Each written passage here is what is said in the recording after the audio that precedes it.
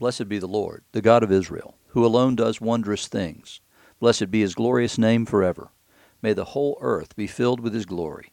Amen and amen.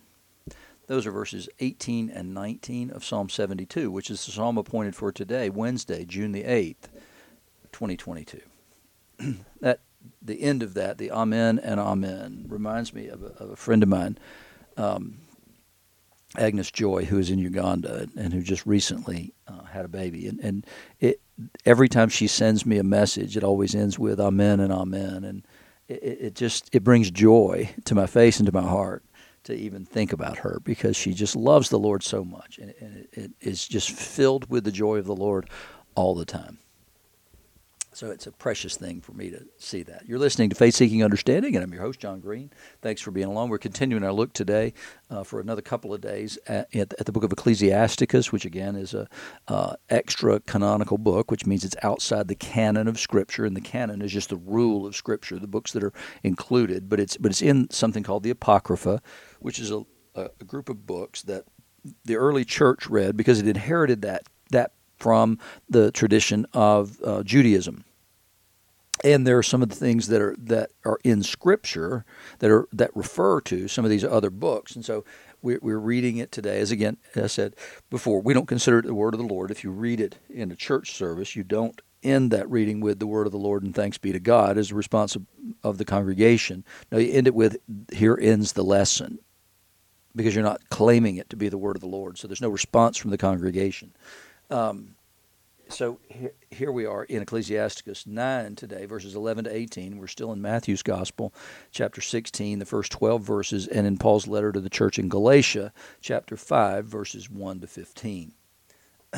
In the Ecclesiasticus passage, again, we're getting some it's wisdom literature, so you're going to see a group of statements that aren't necessarily connected to one another, but there are broad connections between them.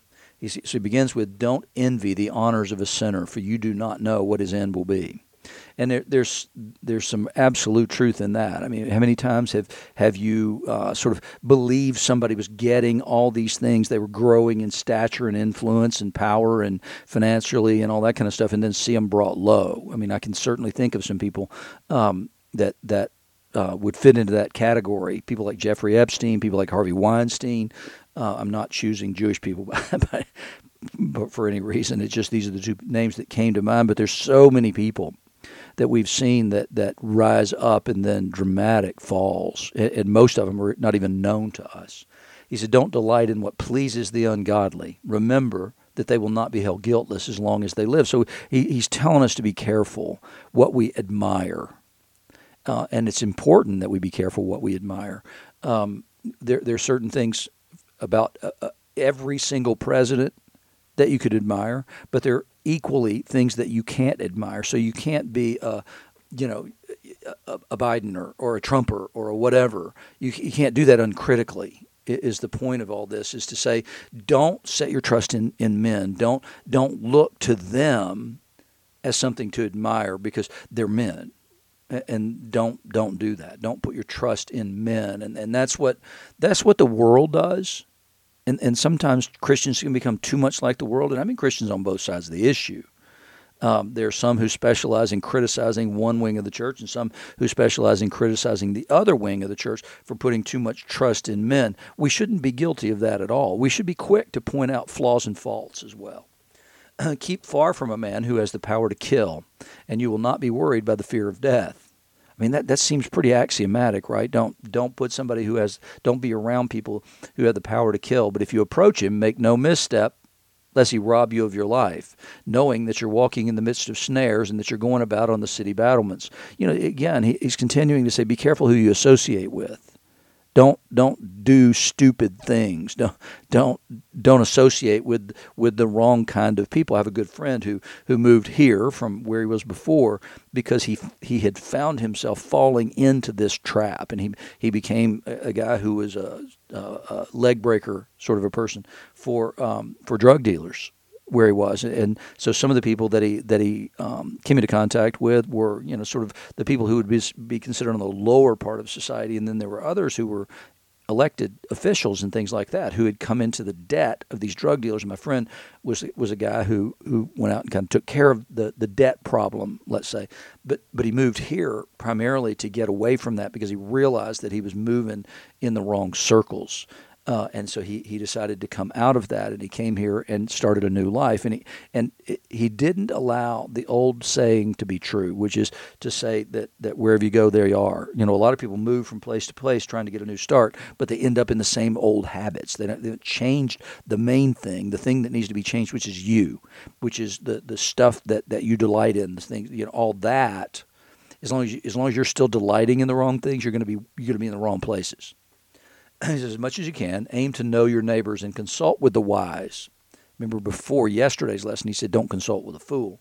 Let your conversation be with men of understanding, and let all your discussion be about the law of the Most High. And that's exactly what the intention for God had for them when they came into the land, that the law would literally be, the Word of God would be everywhere.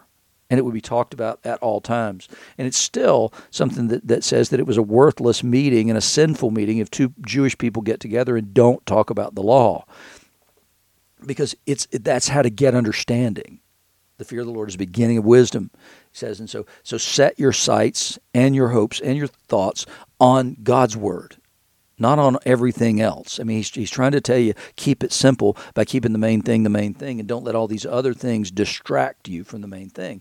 Let righteous men be your dinner companions, and let your glorifying be in the fear of the Lord, not in other things, because he's already told us, don't envy the honors of a sinner or delight in what pleases the ungodly. And here he's giving the opposite. Let your glorying be in the fear of the Lord. A work will be praised for the skill of the craftsman. So a people's leader is proved wise by his words. A babbler is feared in his city, and the man who is reckless in speech will be hated.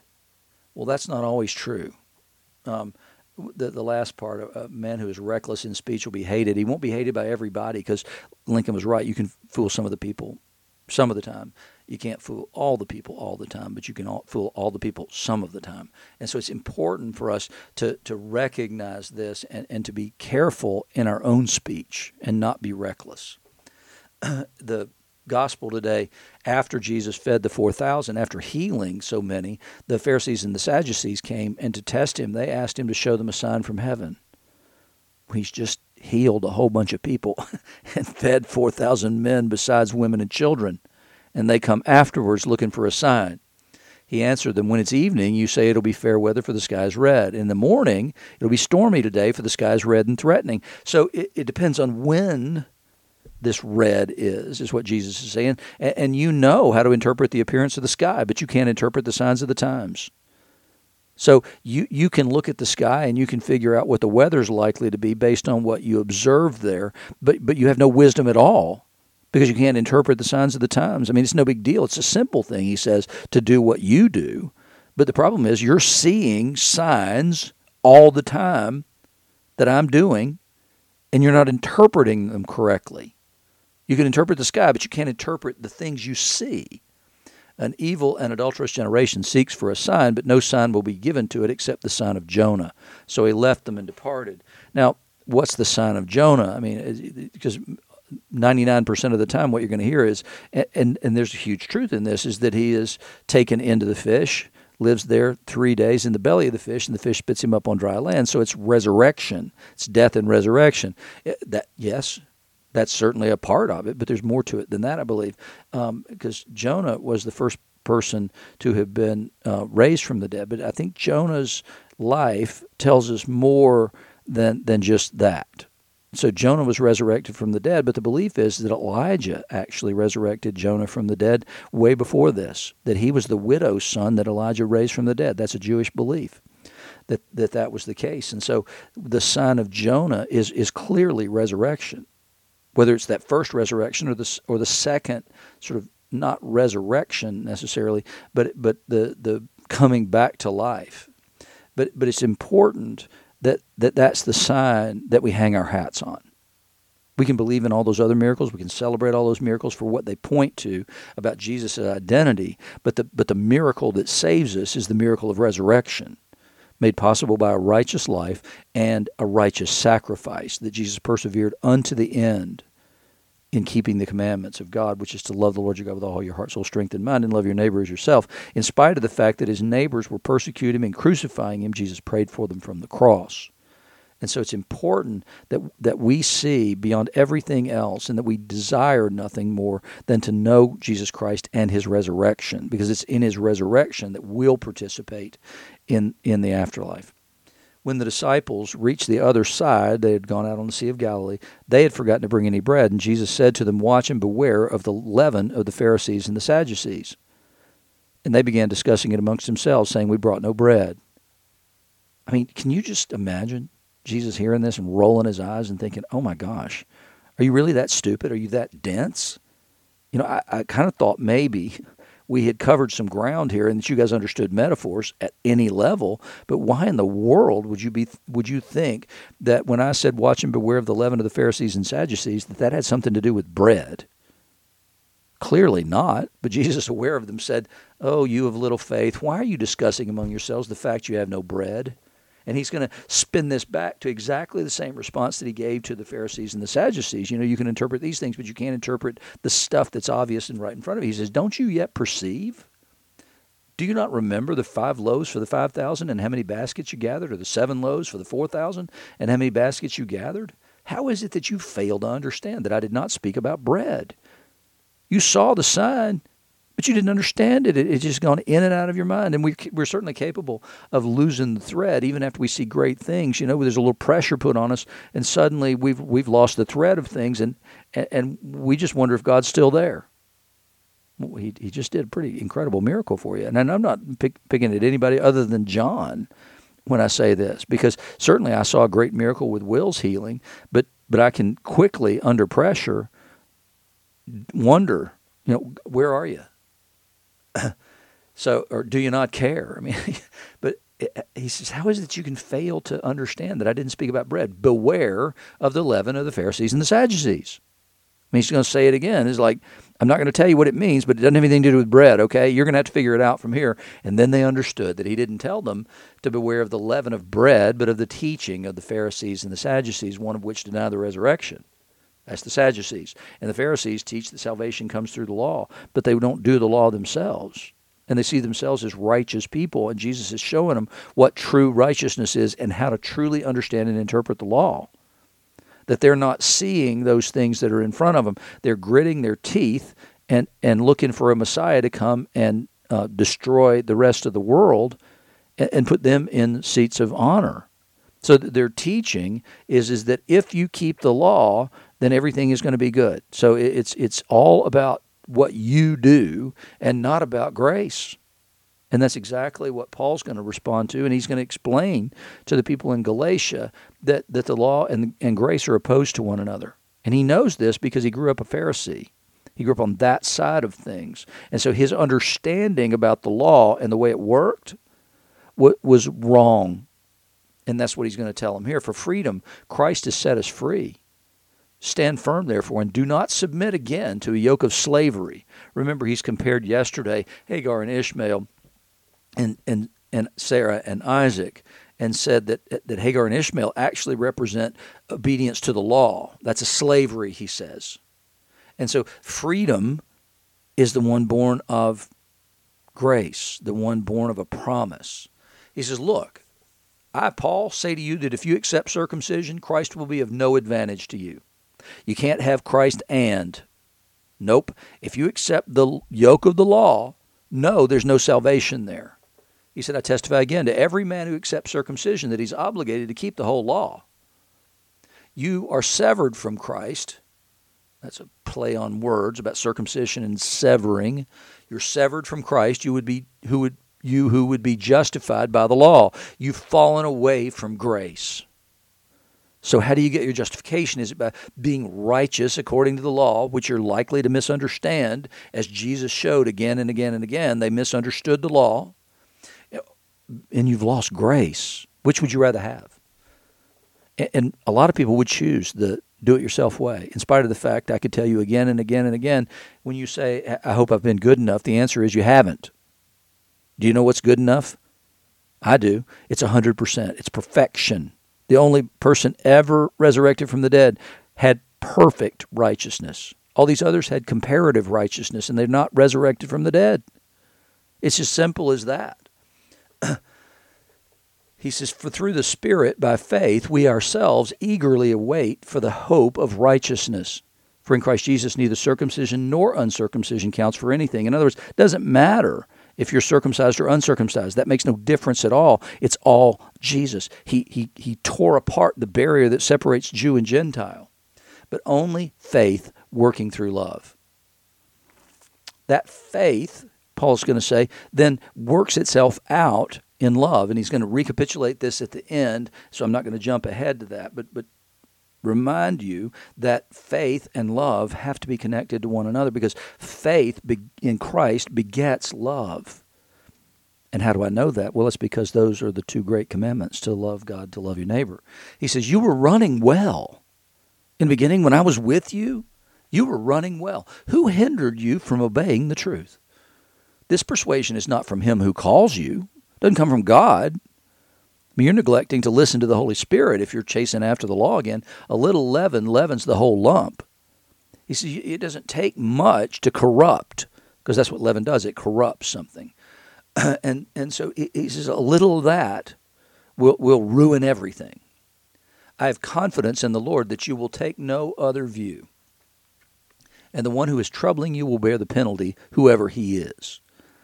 Christ bore the penalty for us. He says this person's going to have to bear the penalty for their sin, and the sin is corruption of the gospel by intermingling it with circumcision and the law. They're going to have to bear that penalty themselves. Christ can't bear it for them because they're speaking a word against grace and against the cross. But if I, brothers, still preach circumcision, why am I still being persecuted? He's saying, look, if I was still out, because who's persecuting Paul? It's the Jews. It's not Rome. Everywhere he goes, it's either the Jews or people of some other religion, which is what you see in Ephesus, for instance. But it's always religious people that persecute Paul. But he's speaking specifically here about the persecution he gets from his own brothers in Judaism. If I'm still preaching that stuff, people would leave me alone, is what he's saying. In that case, the offense of the cross has been removed. And that's what he says to the people in Corinth, is I resolve to know nothing among you except Christ and him crucified. Because there's nothing else I have of value, is that. It's the straight, unadorned gospel. Let go of everything else, every kind of do-it-yourself thing, or anything that tempts you to not believe in resurrection. He says, do away from those with those two things. That's the leaven of the Pharisees and the Sadducees.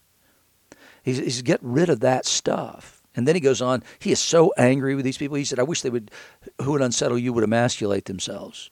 Don't just cut the tip of it off, cut the whole thing off. Go ahead.